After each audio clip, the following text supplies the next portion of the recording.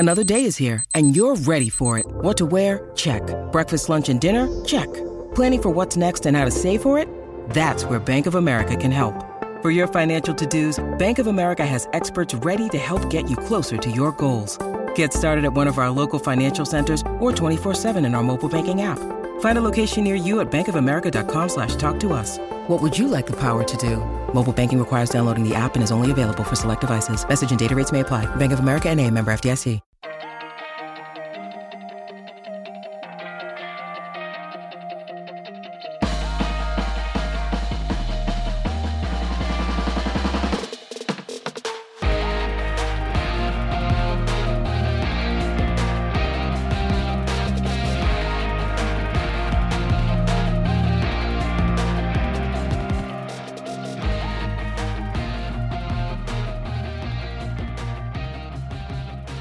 Welcome to Criminality, the podcast we started because we believe it is not a crime. No. Yep.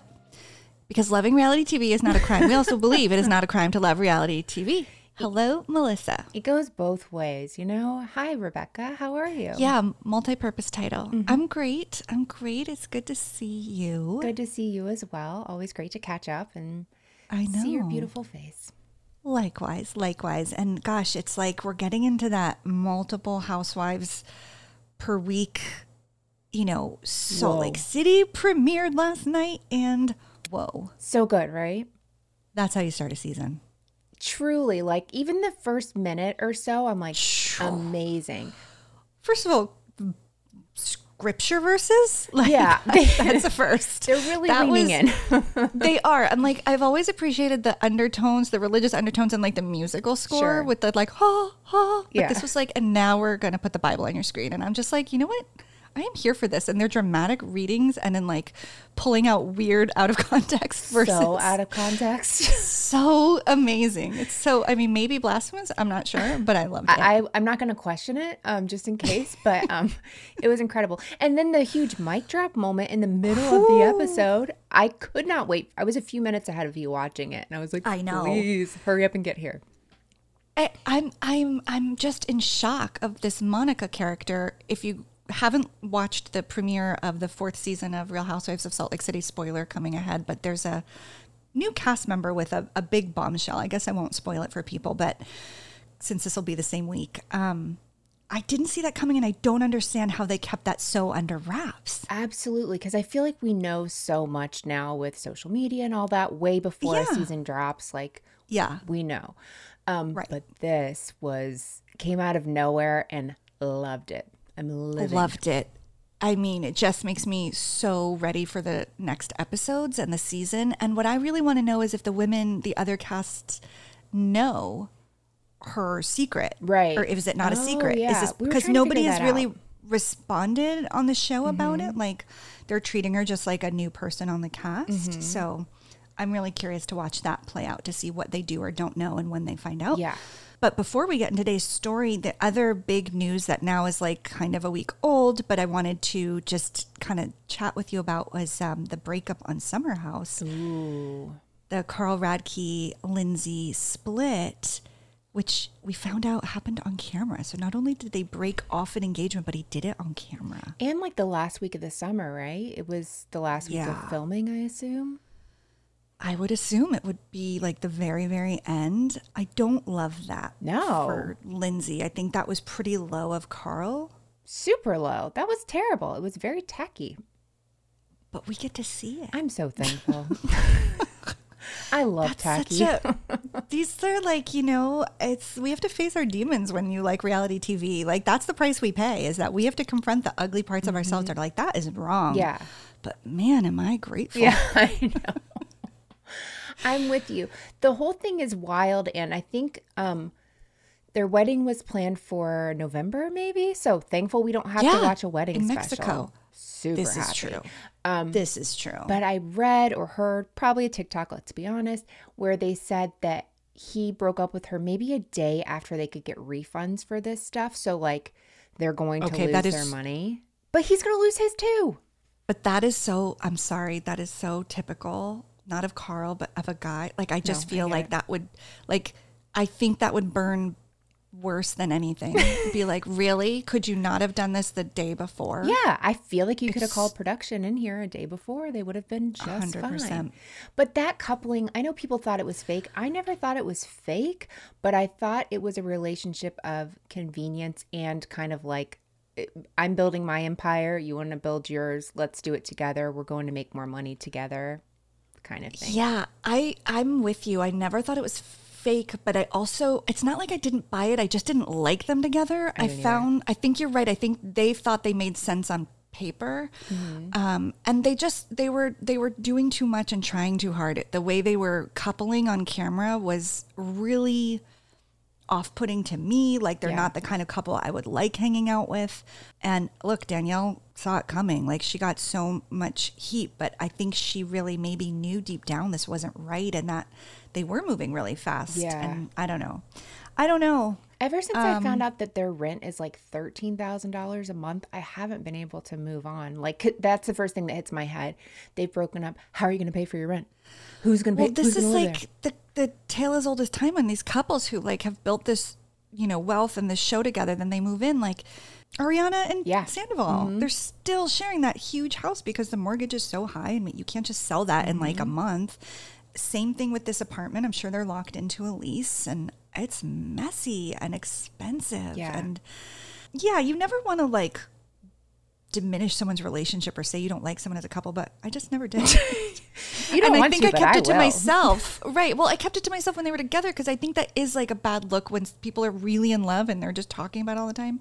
Like these people are in my life. But I was just like, you know what? I'm going to let them like have this because people were being so mean. Yeah. But now I'm like, I didn't see it. Yeah. And I think they're probably both difficult people to be in relationships with, but and you add on to in different ways. His sobriety being a wonderful thing for him, great, but and a necessary thing. And then as activated as she will get, it seems like that could be a disaster. And then him losing his brother. I mean, there was a lot going on in his life. I'm not saying either one of them are right or wrong, but it just seemed like, this might be maybe.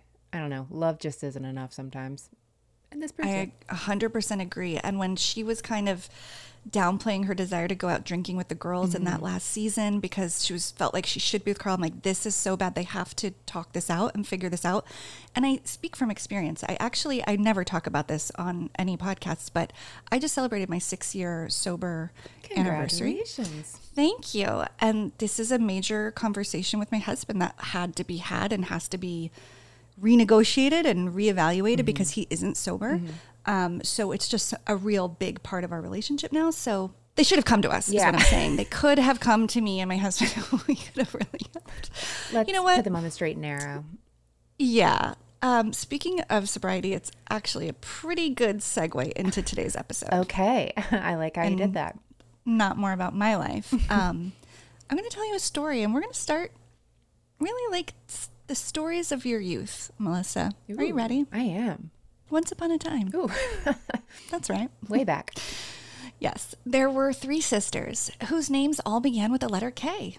The sisters' mother looked at them and saw darling daughters. And so she nurtured them and protected them from the cruel world of show business. If you're thinking we're talking about the Kardashian sisters, I'm sorry, wrong family. Because before the Kim, Kourtney, and Khloe trio, there was Kim, Kathy, and Kyle. And much like on Keeping Up with the Kardashians, today's story, it's going to focus mostly on Kim. Ooh, that's right. I like it. Kim Richards, yes. And I think you knew this pretty much straight out the gate. Yeah. Let's go over those clues again. They were sister, as in she is a sister to Kathy and Kyle. Target, as in the store. We'll get there. And fiance. We're going to get to him too. Yeah.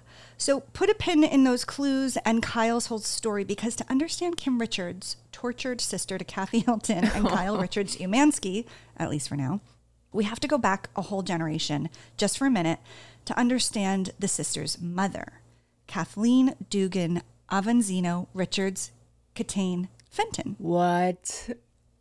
So that did include her maiden name. I'm going to give her that. There's only 4 married last names. Okay. She's affectionately known as Big Kathy, and I think from here on out, we'll just go with Big Kathy. But is that an affectionate name? When I was growing up, I have a cousin named Melissa, or a step cousin, and she was big Melissa, and I was little Melissa. Oh, no. Yeah. You're right. It's not affectionate, but I do think it became because she named her daughter Kathleen, and it was Kathy. Herself.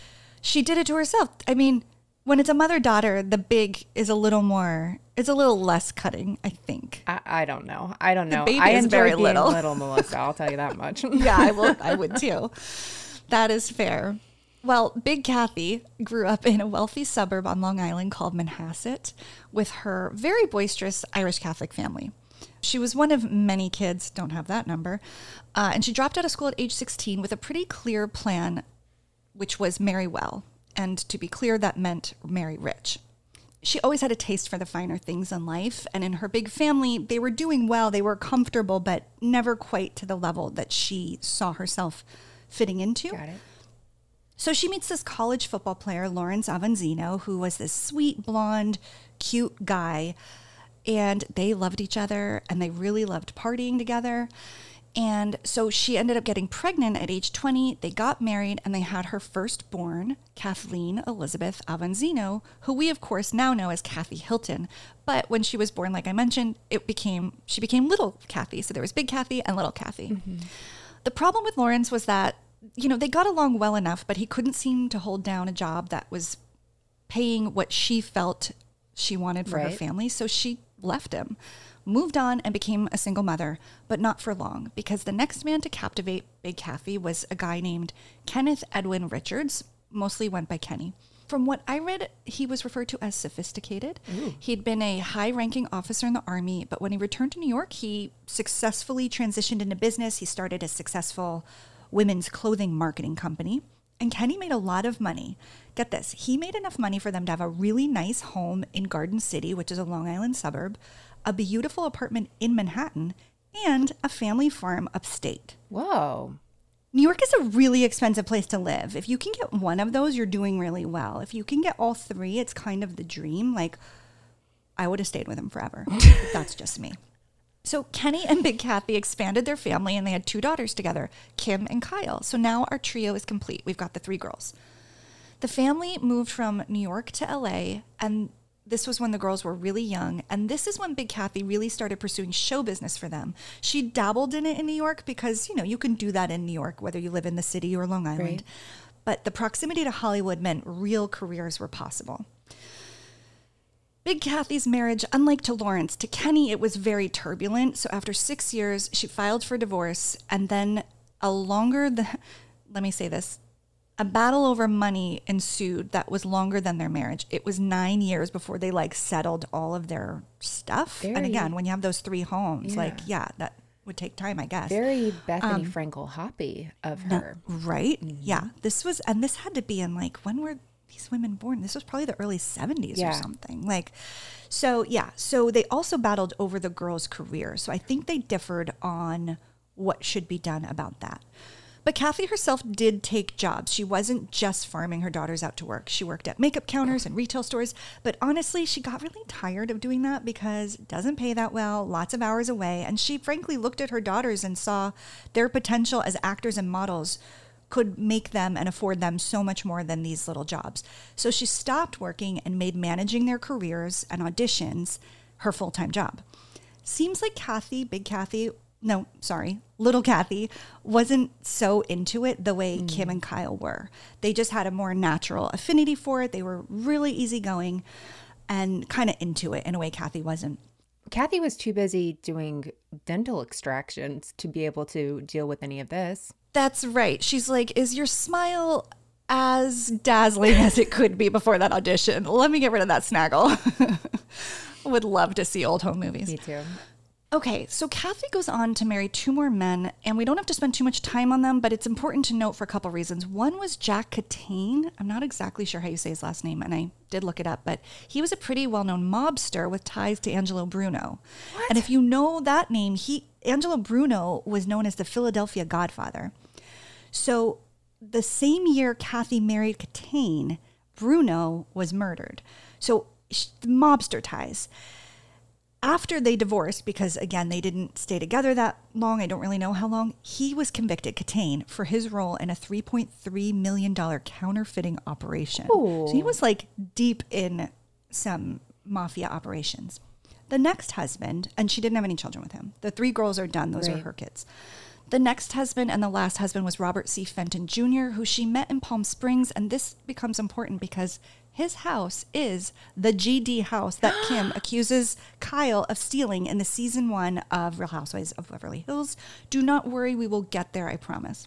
Yeah, that was his house.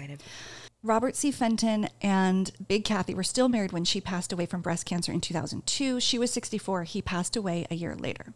Now, as I said, the 3 girls, they're working, but it was really Kim. Kyle booked a lot of jobs, but Kim was like crushing it. Right. She was consistently working, and her jobs, and it was her career that afforded Big Kathy and the girls this really comfortable lifestyle. Now, Kim was known for a lot of things, but she's probably best known for her role in Escape to Witch Mountain and Return from Witch Mountain. I can never say this on the show, but I was actually too young for those. I didn't watch those. Did you? No, I didn't. And it had the word witch in it. I wouldn't have been allowed to watch it anyway. It's not my thing. My husband, when he found out Kim Richards on Beverly Hills was Kim Richards from Escape from Witch Mountain, he's like, I loved her. I think she was like a real young boy in the 70s, like fantasy girl. Yeah. So that was fun to learn. So she starred in a lot of shows I didn't watch because of the time period, but she was also a guest on shows that I know you and our listeners would know. Different Strokes, Fantasy Island, The Love Boat, Chips, Magnum P.I., The Dukes of Hazzard, and Little House on the Prairie, which I know you watched. I loved Little House on the Prairie. Right? So much. I mean, Laura Ingalls Wilder. What's not to love? Her. Michael Landon? Oh, please.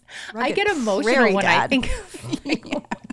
Then I think of Highway to Heaven and the guy in the wheelchair falling in the I don't know. Oh my gosh, it's too much. Mm-hmm. So her IMDb is lengthy. Heather Dubrow could never. But let's be honest, we're not talking about Kim Richards because of her impressive roster of credits from when she was a child actor, or even because of her 2-time appearance on The Simple Life with Paris and Nicole. Paris, of course, being her niece. And I'd venture to guess, Melissa, that you might not even realize she starred in... Excuse me, she did not star. She made an appearance in the 2006 cinematic masterpiece, Sharknado? Black Snake Moan. What? Yes, with Samuel L. Jackson and Christina Ricci. Did you say Sharknado? I said Sharknado. And wasn't Justin Timberlake in that as well? Yes. Okay. Yes. Yeah. Yeah, she was in that. See, you didn't know. No idea. But let's be honest, I'm doing an episode about her because Kim Richards shined so bright, like a diamond, you might say, on the first season of Real Housewives of Beverly Hills, accusing her very own sister Kyle of stealing her house in the back of a limo. Again, I keep teasing you. We're going to get there. First, let's take a quick break from this week's sponsor. Spring is bursting with fresh energy. The air, our aspirations, and even our homes get a refreshing makeover. And what better time to revamp your home security with SimpliSafe? It's our top choice, and for good reason. Praised as the best home security system for 2024 by U.S. News and World Report, and recognized by Newsweek for its exceptional customer service, SimpliSafe has you covered. From break-ins to fires and floods, its comprehensive sensors keep your entire home safeguarded. I also love that with the cameras I have in my house, I can be gone, not be able to get a hold of a kid, and simply go onto one of the cameras and look around the room and see my kid is there and safe, but just ignoring me, as you know, kids will do sometimes. And with a range of indoor and outdoor cameras, you can keep a vigilant eye on your property around the clock. For less than $1 a day, you can enjoy 24/7 professional monitoring, ensuring prompt emergency responses for whenever you need it. Plus, SimpliSafe's monitoring agents can intervene in real time, deterring intruders with the power of voice through wireless indoor cameras. But the best part is there's no long-term commitment, and you have a generous 60-day money-back guarantee. So why not give SimpliSafe a try? If it doesn't exceed your expectations, simply return it for a full refund. SimpliSafe has given us and our listeners real peace of mind. We want you to have it too. Get 20% off any new SimpliSafe system when you sign up for Fast Protect monitoring. Just visit simplisafe.com/criminality. That's simplisafe.com/criminality. There's no safe like SimpliSafe. When you need mealtime inspiration, it's worth shopping Kroger, where you'll find over 30,000 mouth-watering choices that excite your inner foodie. And no matter what tasty choice you make, you'll enjoy our everyday low prices, plus extra ways to save, like digital coupons worth over $600 each week. You can also save up to $1 off per gallon at the pump with fuel points. More savings and more inspiring flavors make shopping Kroger worth it every time. Kroger, fresh for everyone. Fuel restrictions apply. Before we continue, I just want to relish in, because some of this is going to get sad and dark. I just want to relish in some of the gifts Kim gave us. So, like, for you, Melissa, what is the most, what is your favorite Kim Richards memory from Beverly Hills? Oh, that's a good question. Or just what pops to mind that you enjoy thinking about? Well, the first thing that pops in my mind is Slut Pig. Yes. If I'm being honest. And it might be my favorite. To Taylor, right? Mm-hmm. Yes. Yeah. Slut Pig. Yeah, of course. I think that in my mind a lot. If somebody cuts me off in traffic, that's what I call them. It really cuts to the chase, It is. You're not wondering what nice. You mean. Yeah, it's. Yeah. I'm going to send you a clip because this is less lighthearted. This is one of the more intense ones, but I think, she'd already made her mark, but this was a big one. This is in Amsterdam when she goes head to head with Lisa Rinna. Oh, wait, excuse me. Did you just say let's talk about the husband? Let's not talk about what you don't want out. You know what? Let me tell you something. Don't you ever don't touch my husband ever. Just saying. Don't you ever. You don't want out for everybody to know. You better watch what you talk about me, or everybody will know. Never. Everybody will near know. my husband. Everybody will know. You understand that? Everybody Never will go know. after my husband. You don't want. Oh, the Kyle run. The Kyle run is so good, and her hair flying. It's, oh my gosh. That struck me so much in this rewatch was her running out. It reminds me of something that I can't remember what it is, but it is so. Well, I feel like she's done that again. And then Tamra runs off one time, and that's the one that I always think of. But I forgot about Eileen Davidson. I actually loved her as a housewife, and I wish they would bring her back. Well, I loved her too because she actually treated this cast like they were her soap opera cast. Mm-hmm. In that same scene, Kim calls her a beast. Oh, yes, you beast. And Eileen is like, oh, yeah, how dare you? It's just so over the top. But gosh, it was so good. I know. But yeah, I also forgot that Lisa kind of lunges at her with her hand towards her neck. Yeah. Like there was about to be a strangle there. That was crazy. So yeah, Kim was not afraid of going head to head. And she clearly hit on something there that they all knew about that they weren't talking about. Okay, so we're gonna go back to Beverly Hills, I promise, but I just had to get us in the headspace. Yeah. So we're gonna tackle the many legal and criminal battles Kim faced, but first we actually have to cover her marriages because, like Big Kathy, Kim was also a serial wife. And while her marriage to her first husband, Monty, would only last 3 years, she would stay besties with this guy till the end. And we hear about Monty for years. And of course, in later seasons, and then when he passed away and was battling cancer, that was a really difficult time for them. It's so clear the two of them remained the best of friends. And Monty is the father of Kim's firstborn, Brooke. Then she married, after Monty, she married Greg Davis, and they have 2 children together, Whitney and Chad. They divorced in 91. So it's 1991. Kim is now a single mom with 3 kids when she meets who she calls the love of her life. Now, we haven't really, I did say this would be about sobriety. Anybody listening who is familiar with Kim Richards and the Beverly Hills knows that her struggles with alcohol were a huge storyline, part of the show, really difficult part. But that wasn't new. That wasn't just something that happened like in the 2000s or around the time of the show. This goes back a long way. Connected to her child stardom, likely. I'm, speculating, but probably. So it was 1991 when she met this guy, John Collette, and this is how they met. She was driving into an AA meeting, pulling into the parking lot. He was on his way out, which I find adorable. That is a very cute and appropriate for Kim meet cute. I completely agree. And it gets better. He says, wait a minute, are you Kim Richards? And she's like, yeah. And he's like, I've been in love with you since I was 10 years old. I'm like, Could have been my husband. I know. I was going to say, are we really sure that's who it was? I wouldn't be sitting here, but interesting if it had been him. So let me just tell you, I'm going to post pictures on Instagram. John Collette, oh my gosh. He is John Hamm meets JFK Jr. What? Yes. And Kim, when they were together, is like her absolute cutest. She looks like a Malibu Barbie. They are so gorgeous. They date, they fall in love, they get engaged within months. John is 8 years sober, and he took his sobriety really seriously, attended meetings. He was a sponsor to other guys. And this was huge for Kim because she wanted that for her life and for her 3 young kids. She was parenting solo. But then the worst thing imaginable happened. One day he called Kim from a payphone because that was the era, right? There's no cell phones. Or if there were, they were like as big as cement blocks. Yeah. He's talking on the phone with her. While on the phone speaking, he is shot, murdered. I had no idea that's how that went down. It is how that went down. Now, 2 things would come out later about John Collette. One, he'd been under investigation by state officials on suspicion of defrauding investors. I guess he was selling illegal partnerships in oil and gas ventures. 2, he played a significant role in one of the country's major scams at the time. He had 80,000 victims, and they were elderly, totaling $150 million in losses from these victims. Like the Jen Shah scam before the Jen Shah scam. I mean, which shows you that this has been happening, of course, forever.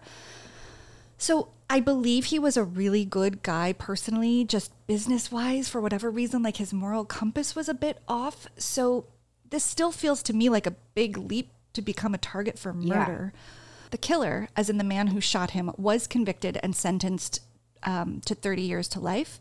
But the police and the prosecution team believe he was just a hired hitman and that this was on behalf of someone much higher up and more powerful.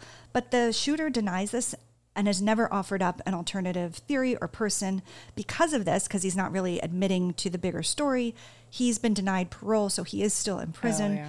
His story is that John and him were actually going to go in on business together, but John was threatening him to launder money, and he said, I'm going to kill you if you don't go along with it, and so he killed him first. That's his story. Okay. So I don't really know which is right, but regardless, this trauma had a major impact on Kim, who truly believed and will still say she believes he was going to be like her forever person. I mean, he was like the girl's acting father.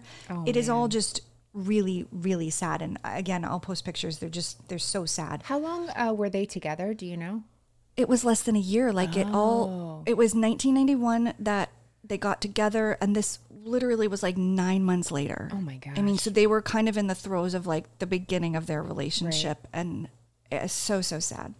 Again, kind of like her mother, Big Kathy, she rebounded quickly, and she got together with her very last baby daddy, John Jackson. They never married, but they were together from 92 to 96, and that's who she has her last and youngest child, Kimberly. So again, like Kathy named one of her girls after herself. Yeah. Who goes by Kimberly, I think. Thank goodness. It does help. Yes. It really does. Yeah.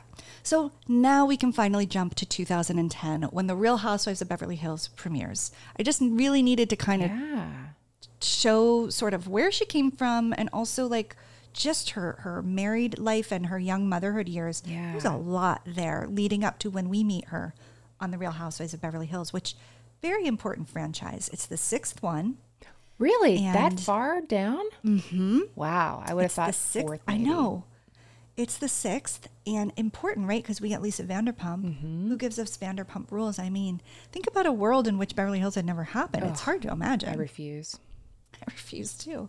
So I thought this was interesting. I looked at the cast, and I'm like, why does it seem so small and not who I thought was the original cast? Can you name all the... Let me tell you how many there are. 1, 2, 3, 4, 5... There's 6. Okay. Adrienne Maloof, who is she in this world? Lisa Vanderpump. Yep. Kyle, Kathy, Brandy. I think you meant Kim. Oh, yeah. Kathy. Sorry. Kim. Yeah. Kyle, Brandy. And there's another. Brandy wasn't one? No, Brandy. No. I don't know. No, you do. Give me a clue. Pernicious. Fraser's old wife. Camille Grammer. Camille Grammer, yes. And Taylor. Oh, yeah. Taylor was one. Brandy didn't come on till like, I want to say 3, but maybe it was season 2. Wow, okay. But she wasn't on the first one. So we have Kyle, Adrienne, Kim, Lisa, Camille, and Taylor. Well done. So, no, it was really good. But you were the same as me. That's why I made note of it, because I'm like, in my head, it was different. Right. And Brandy was definitely there. So throughout the seasons of Real Housewives of Beverly Hills, Kyle and Kim have a contentious relationship. I mean, sisters should not go on this show. Have we learned nothing? And it's apparent they love each other, but they've been through a lot, and they're really different. And Kim is this kind of free spirit. Her style's different, right? She's a little more like boho, hippie, and like animal lover. I mean, Kyle loves animals too. So I don't know why I gave that only to Kim. But Kyle's just, to me, like a little more regimented, a little more uptight. Right. What's also crazy in rewatching Beverly Hills, the way their voices change and sound like each other. Like, they have distinctive voices, but then when they say certain things, they each sound like the other. Oh, interesting. It's really like such an interesting, genetics are interesting. Okay. So as we've said and already hinted at, Kim's sobriety becomes a big part of the storyline. And anyone familiar with the Richards sisters and the show will never forget the infamous scene in the back of the limo after Taylor's party, which I think is worth playing because this is a lot of where all this stuff starts. I took care of my whole family growing up. I mean, I bought her first car, bought our home. You know, I did it all. Oh my God, you're embarrassing. I'm embarrassing? Really? I'm the one who's sick of being embarrassed and defending you. Oh, don't. Well, maybe I won't anymore. Good. You are unbelievable. Gosh, Kyle. Okay, Look at you. F***ing phony. I'm the farthest from that, okay? You need to get help. What are you doing with this whole thing in here like this? What are you doing? Unbelievable. Unbelievable.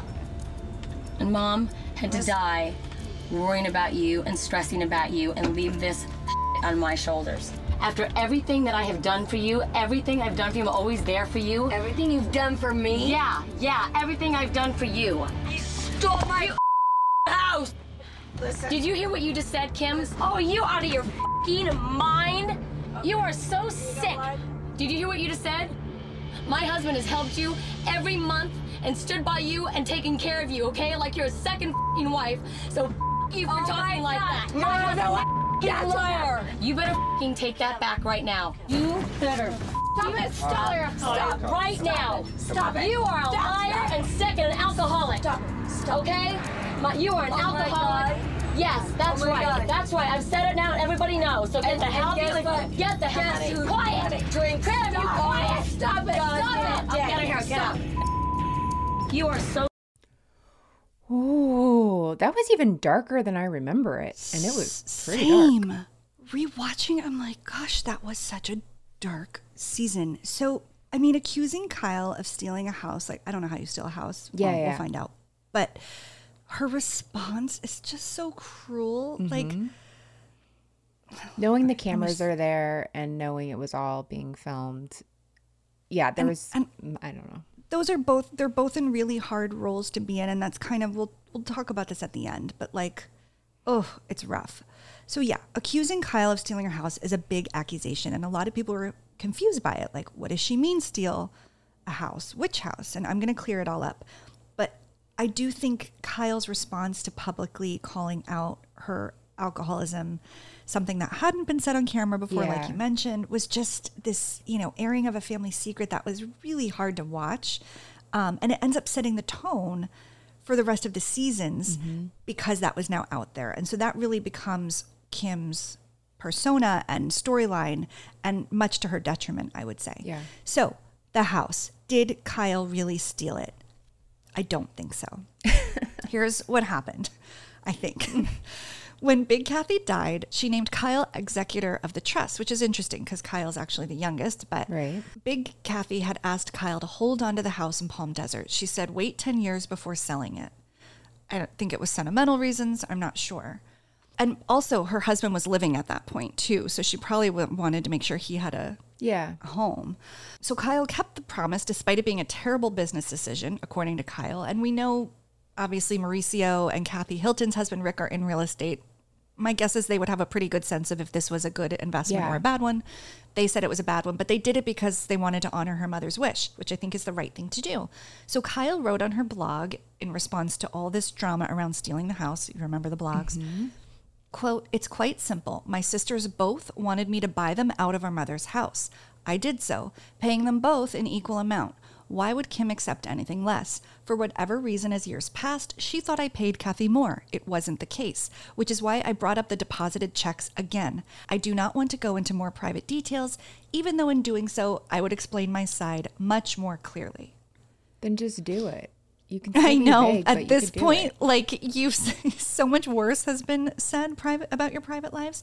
There's a later scene where they're actually in Kyle's house in Palm Springs, and they bring it up again. And Kyle they're rehashing it again, and Kim saying, "I haven't brought the house up in years," as in like, "Why are you mad at me? Right. I didn't bring up the house you stole for years." And she's like, "I didn't steal the house. You are not in a position to share the mortgage." So it sounds like they were offloading it because they couldn't really divide it. It wouldn't be divided fairly because maybe Kim didn't have the money. They did. So there was an agreement. Maybe the agreement was Kathy and Kyle voted and it was 2-3. I don't know exactly, but obviously there was some deep-rooted issue with it. And it was happening in Kyle's Palm Desert house, which we've seen on the show, which is massive. Right. And I don't love it. It's very brown. But Kim was having like this visceral reaction. Like, I can't believe we are sitting here in this house that you were able to buy because of the sale of that house. Yeah. And so, I think that's where the resentment comes in. Yeah. It makes total sense. And also, this is the woman who bought her family's homes when she was a child. And it's just this weird imbalance, and it's not even exactly Kyle's fault. Mm-hmm. I'm coming to my conclusions, which are for later. That's all right. So the truth of the matter is Kim had bigger things to worry about than a house in the desert, because in 2015, after what Kim says was a 3-year-long period of sobriety, Kim got arrested at the iconic Beverly Hills Polo Club, which is the restaurant at the Beverly Hills Hotel, for trespassing, public intoxication, resisting an officer, and battery on a police. That's like Luann. Yeah. Yeah, big time. I didn't realize the charges were so serious. So I'm going to tell you what happened from my research, and then I want you to compare it. I'm going to play you what she told Andy and later what she told Dr. Phil. Ooh, okay. Because there's some discrepancies. So according to what I learned, Kim's first husband, Monty, who we discussed got cancer, was sick, and she was really caring for him. Her son, Chad, was also sick. We don't know what he had or what was wrong, but he's okay now. But he was sick. So she was just in that like maternal caring for mode, and she stopped practicing her own self-care. She stopped going to meetings. So she was just vulnerable and not taking care of herself. She'd also been accused by Lisa Rinna on the season of lapsing in her sobriety. So she was completely on edge. Do you remember that when she was saying she was taking pills? Yeah. Mm-hmm. So apparently she goes to visit her daughter Brooke one night, and she needed to watch the whole previous season because she hadn't at that point, and she was due to write these blog posts because they were required to write those stupid blogs at one point. Yeah. So she hadn't done it. It had all built up. She really didn't feel like she wanted to face the season, but she did. And that made her want to have a glass of wine. And good Lord, don't blame her. Like, I would probably need to drink too if I rewatched myself on a show like that. So she has this glass of wine. She feels so guilty because she's in her daughter's home and she doesn't want to be there after having a drink. So she leaves and realizes then that she shouldn't be driving, but she's only had a glass of wine. But if you haven't drank for a long time, that you might be feeling a little bit of the effects. So she pulls into the nearby Beverly Hills Hotel. Now, Kim has talked extensively about what a place of comfort this was.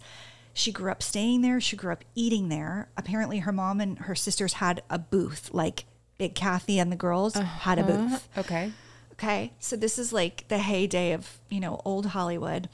And also, one of her ex-husbands, I wish I knew which one, one of her ex's fathers owned the hotel at one point. Oh, my gosh. So it was like a home away from home. Sure. She was a VIP there. There was a period of time she stopped going, and that explains a little bit about why she wasn't known on this occasion when she went in. And that might have been the reason some chaos ensued. Sure.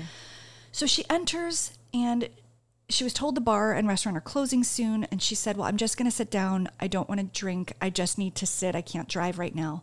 And they said, no, you're going to have to leave. That's what the maitre d' said. She refused.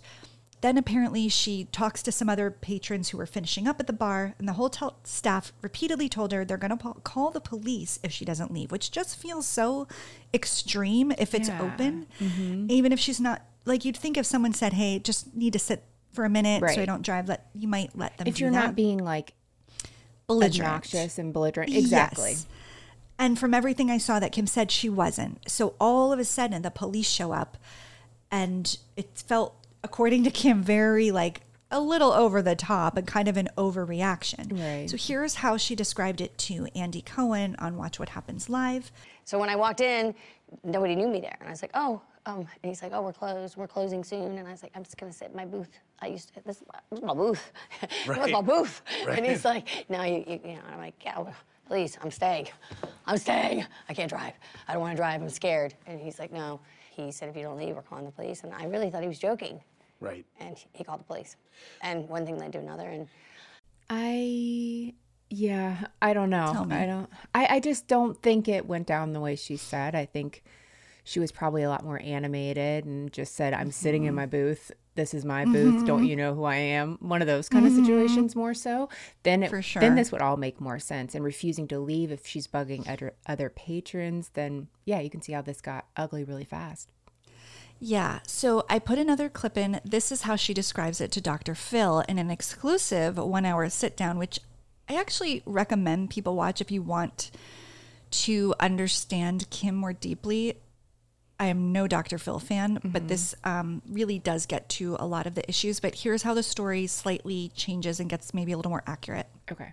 But then it gets to the point that he comes back and says, no, you're trespassing. You need to not only go back to your table, you need to leave this establishment. Were you loud? Were you obnoxious? Were you crazy? I don't remember all that. I remember bits and pieces. When I get upset, all I can tell you is from that point, he called the police. They came. They said, let's go. I went to go in to use the ladies' room, and a few minutes later, they all came into the bathroom, like, come on out. Okay, so were you in a stall? I was in the stall, but getting ready to come out. Was the door locked? Yes. And then a few minutes later, they're in there banging on the door. Was it a few minutes later? It was a few minutes later. How do you know? Because I know that. You just said you remember in pieces. I know it was just a few minutes. I didn't lock myself in. So this is one of the pieces you remember. Here's the thing. I started to get scared. When they first banged on the door, I was scared. And I was intoxicated. So everything's magnified. You said they had to physically pull you out of the restroom.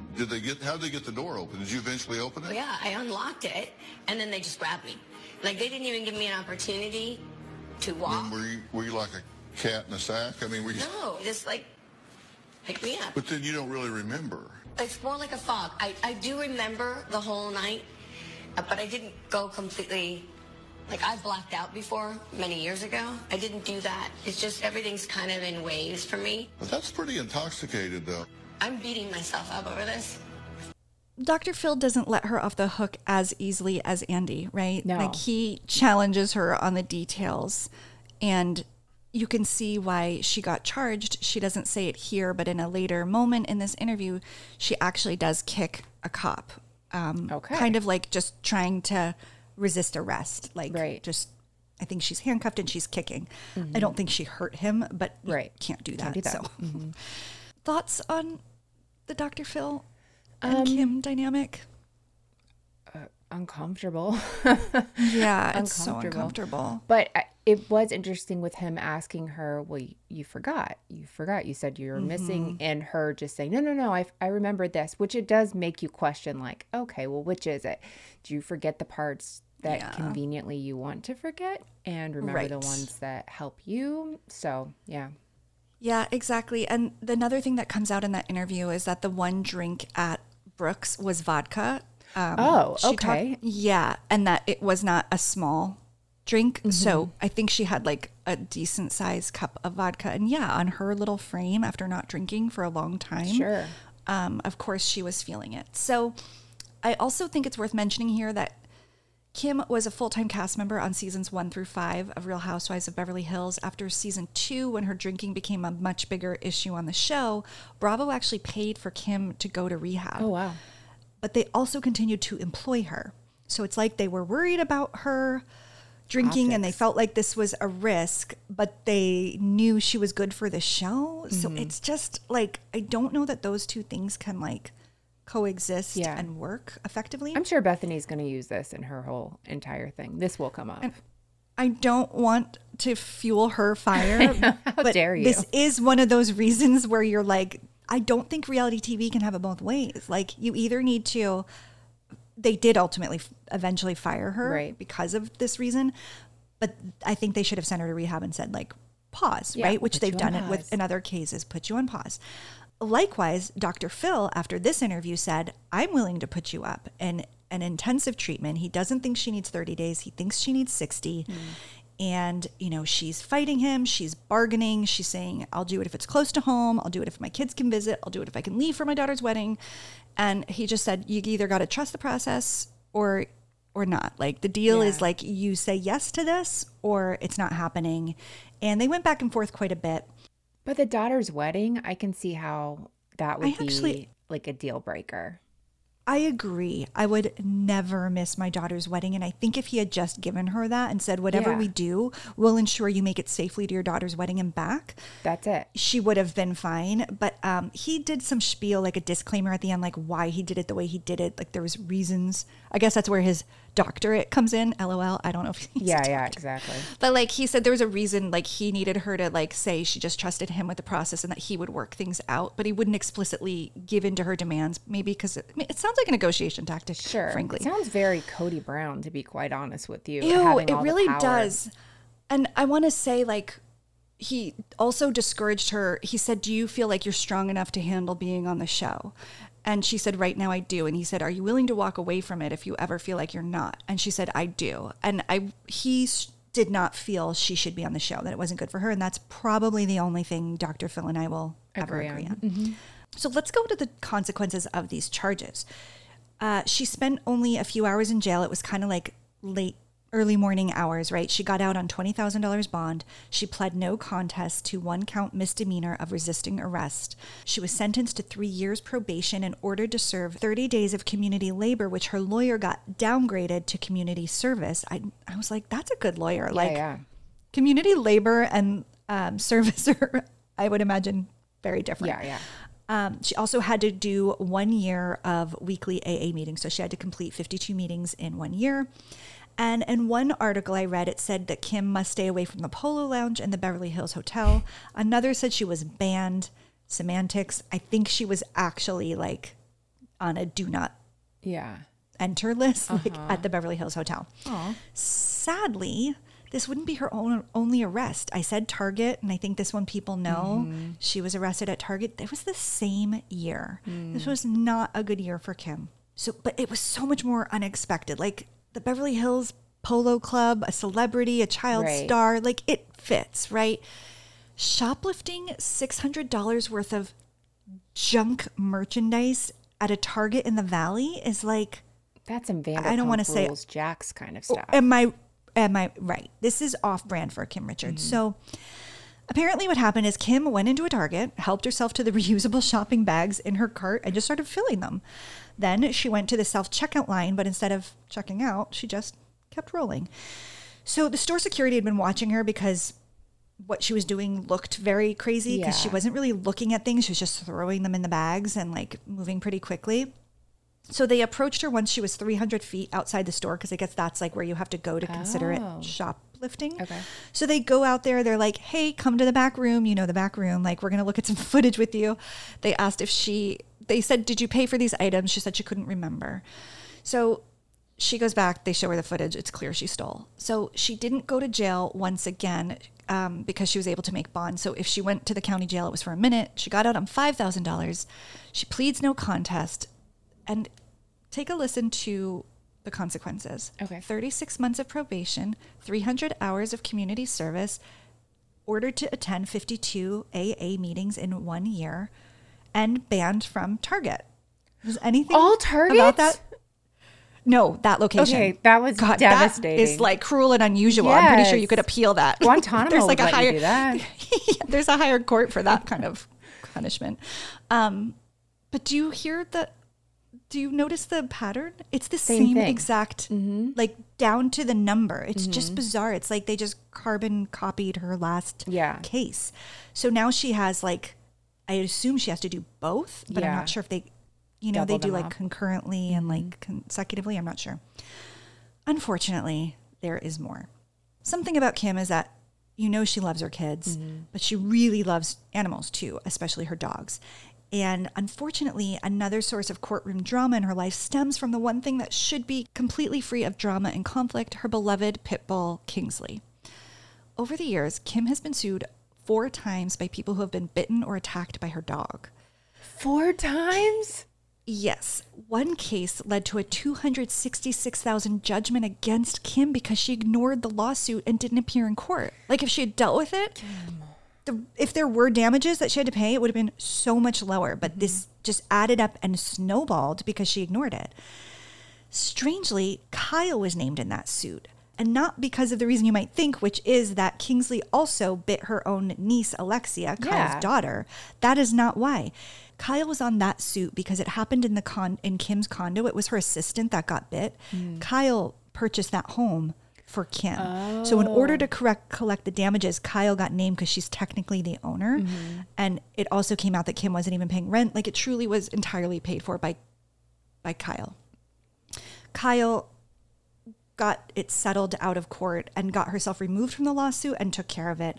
Undisclosed amounts, all of that. Sure. You know how it goes. But as I mentioned, Kingsley also bit Alexia and it resulted in a major hand injury and she needed surgery. And this plays out on the show as well. It's like, how much can 2 sisters take? Yeah. This is like the last thing they needed. So it's just another way that these unhealthy dynamics between Kyle and Kim just play out on the show. It's like Kim needs help, Kyle helps. Kim resents the help, Kyle resents helping. And so on and so forth. And then you throw in this dog bite and there's like a breach of trust and just because it wasn't the first time the dog had lashed out. Yeah. It's not really a surprise that this happened. There's a pattern. No. And worst of all, Kim had told Kyle she was rehoming Kingsley and she hadn't. So Kyle thought the dog was not even at the home when it happened. So there was deception involved in it as well, which just makes it. I would be too. It's terrible. So it's unclear right now if she rehomed the dog or put the dog down. I saw both circulating. One of the two happened. She's not in possession of Kingsley anymore, which is sad because it was her best friend. And I think the dog was just very protective of Kim and her home and sometimes didn't interpret like foe or friend. In doing this story, it's become clear that we have only seen the tip of the iceberg on the show. And once Kim was off the show, enter Kathy. And Kathy and Kyle have their own relational drama, but it all ties back to many of these same issues that come from their childhood of just the girls being financially responsible so young, the constant fear around Kim's addiction combined with money and business, which they all seem to have enmeshed at some point because Kyle's husband, Mauricio, goes into business with Kathy's husband. All these enmeshments is the only word that keeps coming to me, just have made for this like relationship between the sisters that is just loaded with issues. Right. Honestly, in light of everything, I'm amazed they're doing as well as they are, even though there's so many problems. Yeah.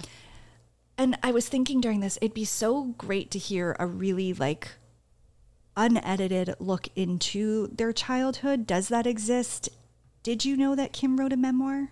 Allegedly? No, I was just thinking of what's that show, American Girl? Oh, American Woman. American Woman, yeah. American Woman. Yeah, I didn't put it in the episode because it was like more Kyle focused, but she wrote a fictionalized version of her mom, played by Alicia Silverstone. Oh, I didn't even realize that was who was in it. Yeah, it was like a really good cast, and it did okay. It didn't get a second season, but that was a big part of the drama on this show, right? Was Kathy was like, why are you doing this? And Kyle's like, it's dramatic, it's not real, but it was based on truth. Sure. And I think it showed that an unsavory perspective on how they were raised. Yeah. With some fond memories, because things are not usually all bad or all good. Sure. It's usually some gray mix of both.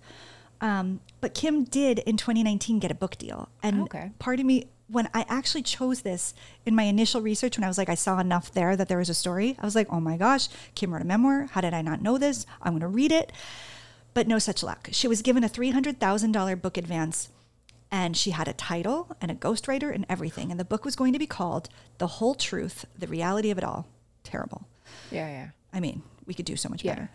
She gets the deal in 2019, but the publisher scratched it in 2020 because everything was going to pot in 2020. Sure. But more so, Kim didn't produce any of the writing because of COVID. She said it was a very scary time for her. She didn't feel like she could be vulnerable. She thought this is a terrible time to air her family's truth. Like, everyone's home, paying attention. Yeah. Like, I don't know. People might actually read it. Yeah. So she just basically froze, panicked, and decided she's not going to do it. HarperCollins let her keep the money because they felt like they're not going to recoup it. They let her keep the advance. They scrapped the book.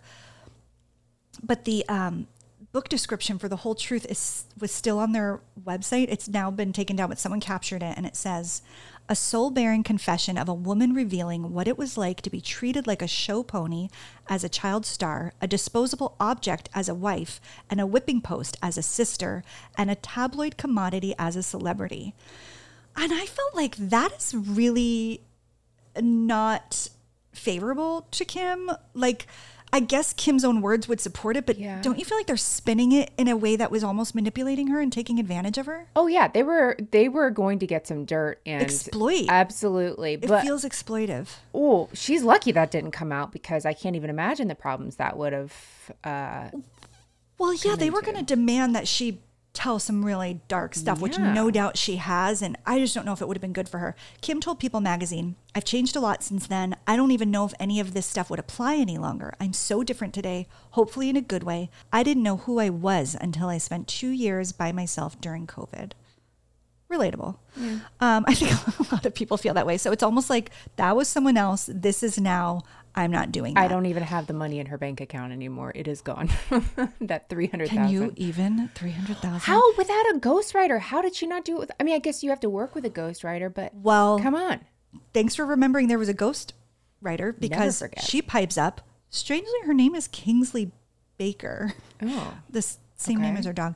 Kimsley's like, hi, I did write a couple 100 pages of your book and you promised me $10,000. So she sues her for $10,000. They settle for $5,000. Also, how are you only going to spend $10,000 on a ghostwriter who's writing your whole book and you got $300K? That doesn't Shouldn't that be like 100,000? Yeah, that should have been a much bigger based on how much for an advance. They're thinking this book's going to do really, really well. Uh-huh. All my Googling about advances are like $10,000. So her celebrity was getting her way more. Yes. And to not even pay the person who has done that work, I don't like that. I know it. She didn't until it was forced in court. Yeah. Terrible. And then only $5,000. So those pages exist somewhere too, which is kind of a haunting, titillating factoid. So that's where the story ends. That's the most recent. I mean, the good news is there is nothing more recent than that. Yeah, that was like 2020, 2021. I think no news for Kim Richards is good news. Mm-hmm. I want her to stay off Real Housewives of Beverly Hills. I feel like Kathy came in and got to be this like fun star, like quirky Kathy. And she was so fun, but it's like so unfair to me that like Kim left with so much collateral damage and Kathy just seems somehow like shielded from all of that. I don't know. Well, yes, I am fascinated. We don't know what happened in that room with Kathy and the ride with Brenna. Where it left off, there is a mystery. Mm-hmm. But she's so powerful. I guess Kim never looked or seemed powerful. Right. Kim seemed always so vulnerable. And Kathy has a lot going for her in terms of self-protecting. Mm-hmm. But I do hope it comes out. If she said or did something abhorrent, I want to know.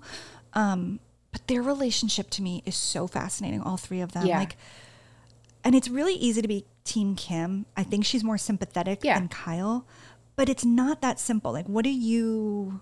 I don't know. Do you have like a take on it? So when you were saying the stuff about the house, my first thought is she bought them a house when she was little. But as you said, that wasn't Kyle's fault that Big Kathy had used her money for that. So did Kim actually owe her anything? Not really. But then we find out that she has this house that Kim's paying for that, you know, Kim's not, I'm sorry, that Kyle is paying for, and Kim isn't, paying rent or anything. So she is still protecting her sister in some level, but like, I don't know. It's kind of like a backhanded thing. Like, don't do something for me and then throw it in my face. Just don't do it for me. I don't want it. Exactly. This is very, there's a lot of patterns here that I'm sure have like been established for a long time that are really hard to break.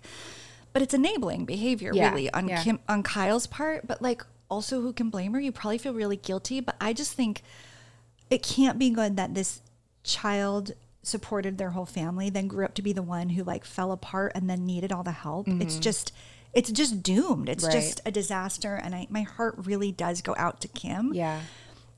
Between Kyle and Kathy and her, I just feel like they have, I don't know, Kyle and Kathy have managed to navigate their life in a way that like doesn't make them look so vulnerable. Like Kim to me there's a Mary Cosby effect. There's some scenes I watched. Mm-hmm. Kim's so unpredictable. You don't know what she's going to say, that I get that uncomfy feeling. Like that happens a lot. Yeah. We didn't even mention the Blue Bunny. That's another brilliant, the gift of the Blue Bunny and the plastic wrap. The taking back anyway, of the Blue Bunny. Yes. Yeah. It's a rich story full of, really interesting. I just hope she stays sober and out of the news. Oh, absolutely. Her being off, as much as I loved her on Real Housewives of Beverly Hills, it got too real.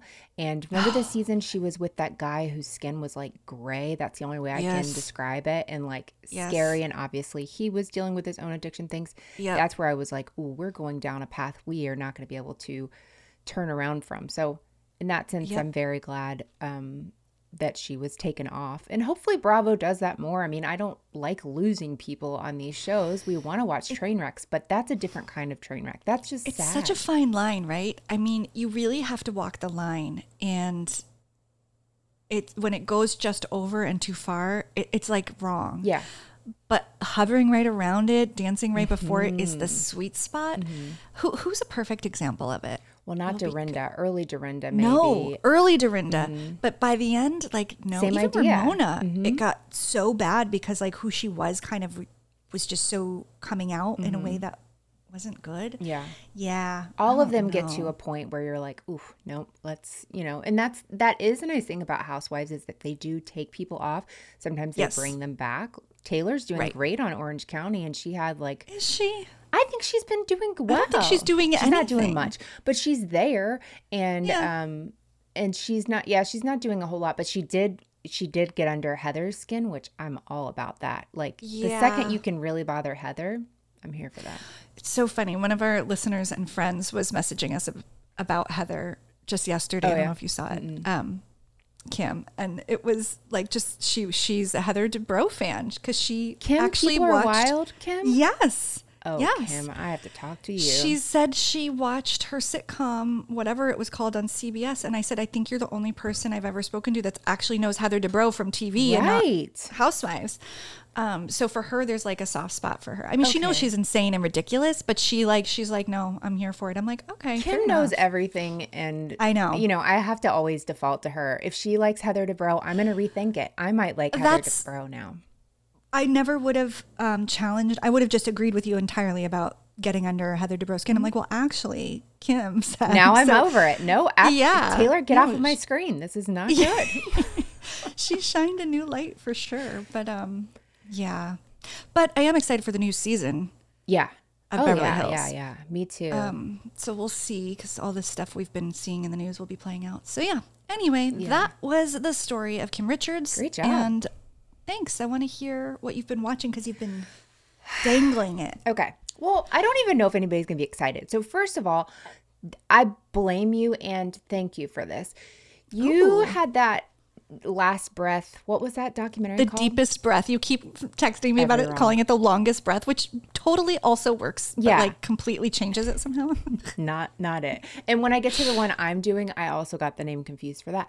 So anyway, I have two. I could not choose between the two because they both are in that same family of like health and athleticism and drama and all that stuff. Okay. I know. I turned 40 this month, so I feel like I'm just going through a lot, and I'm processing. Okay. I get it. And the first one I definitely don't think you'll get because this is one of those like TikToks somebody recommended. And I was like, all right, I'll watch it. So it's a few years older. The first one it's on Prime, running, and it's a documentary. Yeah, I don't know. Okay, it's called Just Period 1 Period Mile Period. Oh, so never heard of it. Yeah, I'll read the little description. And one of the most grueling and psychologically challenging endurance races in the world, 100 runners come together to take on a treacherous, continuous 1-mile loop in the mountains of Tennessee for over 30 straight hours until only one person's left standing. So these people go to this place and they run a mile. You have to run a mile within 20 minutes. Whatever you do with the rest of those 20 minutes, so if you get back at 15 minutes, you have 5 minutes to go to the bathroom, to drink water, to eat. I could even do this. I can run a mile in 20 minutes. Okay, I said the same thing. But I would have been the first lady that was out on the first round because there's elevation and you're coming back down. Like it's not just run a lap, right? Flat terrain. Okay. At all. So they're just going. So after, so you'll sometimes see people come in, they sit down, they've got 5 minutes to go, blah, blah, blah. They eat, they drink, they go. Then you see people come in at the last second and have to restart their mile. But there's, go ahead. Go ahead. No, that's really like the whole thing. So if you don't get there before the 20 minutes is up, you're out. And it just keeps going and going and going. Every 12 hours, they get 20 minutes to just sleep. So imagine these people are like bathrooming themselves on these runs, but it's all about this like mental endurance. One guy gets a call that his dad's in ICU during the run. Like there's all these different stakes of like, I shouldn't have even recommended this. This is a Melissa personal one. I'm not clear on the run. Anything. Yeah, I don't understand. Okay. Can you read the description again? Sorry. In one of the most grueling and psychologically challenging endurance races in the world, 100 runners come together to take on a treacherous, continuous 1-mile loop in the mountains of Tennessee for over 30 straight hours until only one person's left standing. Okay. So it goes like this. Blow your whistle. You have 20 minutes to run the mile. Okay. Do whatever you want when you get back. But at that next whistle, if you're not back in there to run, you're out. So it's just going and going and going. So you do the mile multiple times? Oh, yes. It's just every 20 minutes, it's another mile. Okay. So 30 hours equals over 100 miles some of these people end up doing. Oh my gosh. Is there a prize? Okay. There's no prize. Except they started making a quilt, which... No, stop. Absolutely. I don't even want the quilt. I would have caught the quilt on fire if they gave it to me for this. Absolutely. But it's... Would have suffocated someone. I know. But it's so fascinating because like at one point, one guy has nobody there with him. So other runners who have not been able to compete are helping him, making sure he has water, making sure he has what he needs. Like it's just like this weird community thing that I don't understand running at all. It's not my thing. I hate it. I'll never do it. Neither. Same. But the stories that were going on within it and hearing them just pushing themselves, just one more mile. That's what they, like a lot of them would say, like, all I have to concentrate is this mile. I can stop, and then go to that. I don't know. It's just a cool, I don't know. Blame yourself because honestly, your thing did this. Sports thing. I know. No, I do blame myself, but I will never watch that. Oh, it is so inspiring, honestly. I don't want to run, but like. You don't say that often, so. Okay. But save it. I don't want you to watch this one. I want you to watch the other one. It's even Christmas. Better. I get 2. Listen, I could have given you 5. I watched a lot this week. It was weird. Nice. Okay, the last one. Netflix Health Golden Years. It's been on the top 10 on Netflix. Well, I thought there was like a dating show for the golden years, but that's not what this is because this is health. Or something. Yeah. Yeah. Okay. No. That's what not is healthy this? At all. This is called Live to 100 Secrets of the Blue Zone. Are you familiar with the Blue Zone? No. It's these areas, I think there's 5 or 6 in the world where people live to be 100 years old, really without trying.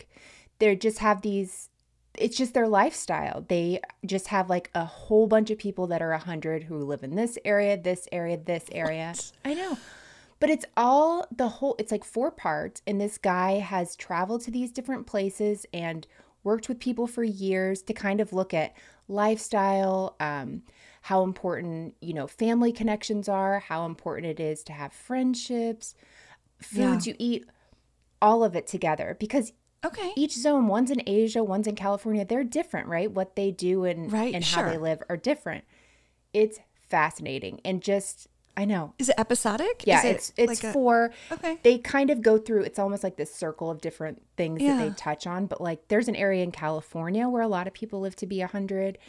And that one comes from a lot of faith-based, like there's a whole lot of Seventh-day Adventists that live in this area. It's really, really interesting, and I'm like super into it. Yeah. Yeah, that sounds like one I would watch with my husband. Watch that one. Just 1 Mile. Kim, if you're listening, we've talked about you for half the show now. I told her about this. I don't know if she's watched it yet, but it's both of them are good. Sorry, I didn't mean to give 2, but it was. No, don't be sorry. 5. That's so fun. Oh my goodness. Does it make you want to live to 100? Yes. It makes me I don't actually want to be 100. Well, here's what you don't want. You don't want to be unhealthy decrepit and a burden to your family. 100%. Or not be able to live. So it's less about living to 100 and more about like having an active lifestyle that you can maintain and friendships that help your mental health, all those kind of things. It all goes together. I agree. Yeah. I agree. If I could be guaranteed, like, what is it called? The golden years? Oh, yeah. Golden years when you're just old. Yeah. If my years would be golden and I would be in good mental and physical health, like I could deal. But I just don't want to be like out of it or like bedridden. I can't. This is all about that, though. It's just like, why are these areas not having that happen? Interesting. Mm-hmm. And one's Italy where they eat pasta. So like it's not a specific everyone eats blueberries at 5 a.m. Right. It's just incorporating new things in your life. I'm pumped. Do you think does it kind of come to a point where you think it's more psychological or like mental health? It's all of it. It's like, it's making it a daily choice. And, some of it's like not holding grudges, things know, but like how important it is when he talks to these people. Like, how are you at 9 years old herding horses? It's like one place, they don't even have a word for the word retirement. Like, it's just not even in their thing and how being. Right, they just work. Exactly. Yeah. So it's, I think you'd like it. Reminds me, you're going to hate this, of an expert that I heard on Armchair Expert. Where this is going. Oh, that was, okay, finish this and then I have one more selling point for you to watch it. Go ahead. Okay. Where the expert, who I can't remember, was telling Dax and Monica about loneliness is like a bigger, statistically a bigger killer, a higher risk of death for the elderly than like lung disease or something. It's like the importance of relationships, like healthy relationships literally can save your life. And I was like, and he had science and stuff around it, but it was so interesting. Well, then you'll like this because that's basically so much of it. Like going to a nursing home, if you put somebody in a nursing home, they on average lose 6 years of their life. Just stuff that like how important like family relationships, friendships, all that are. But here's my selling point. The guy that does it looks like an older Dax Shepard. Sign me up. I know. I forgot. That should have been my opening argument, but yeah. That's my man. Okay. All right. Well, sorry, that was I was going to watch it. Sold. Yeah. Perfect. Good. Okay. Well, I actually watched this a few weeks ago, but I didn't have a chance to tell you because I chose other things in between. I don't remember. Sure. It's fine. It's still something people are watching. Apple TV, Airplane. Tell me if I did this. Sexiest Man Alive. Huh? Not Dax Shepard. No, just kidding. No. Do you know? No. I don't really know anything on Apple, though. Okay.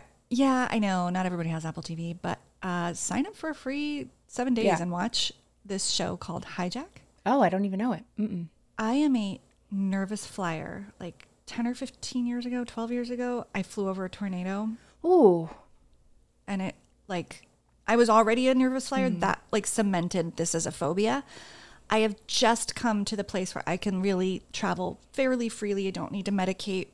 But I am not someone who's like, yay, a plane ride. Sure. But I can handle it. Now I've seen the show and we're back to the drawing board. But I still recommend it because it was so good. So it's starring Idris Elba, Sexiest Man Alive. Got it. And here's the little description. When flight KA-29 is hijacked during its 7-hour journey from Dubai to London, corporate negotiator Sam Nelson tries to use his professional skills to save everyone on board.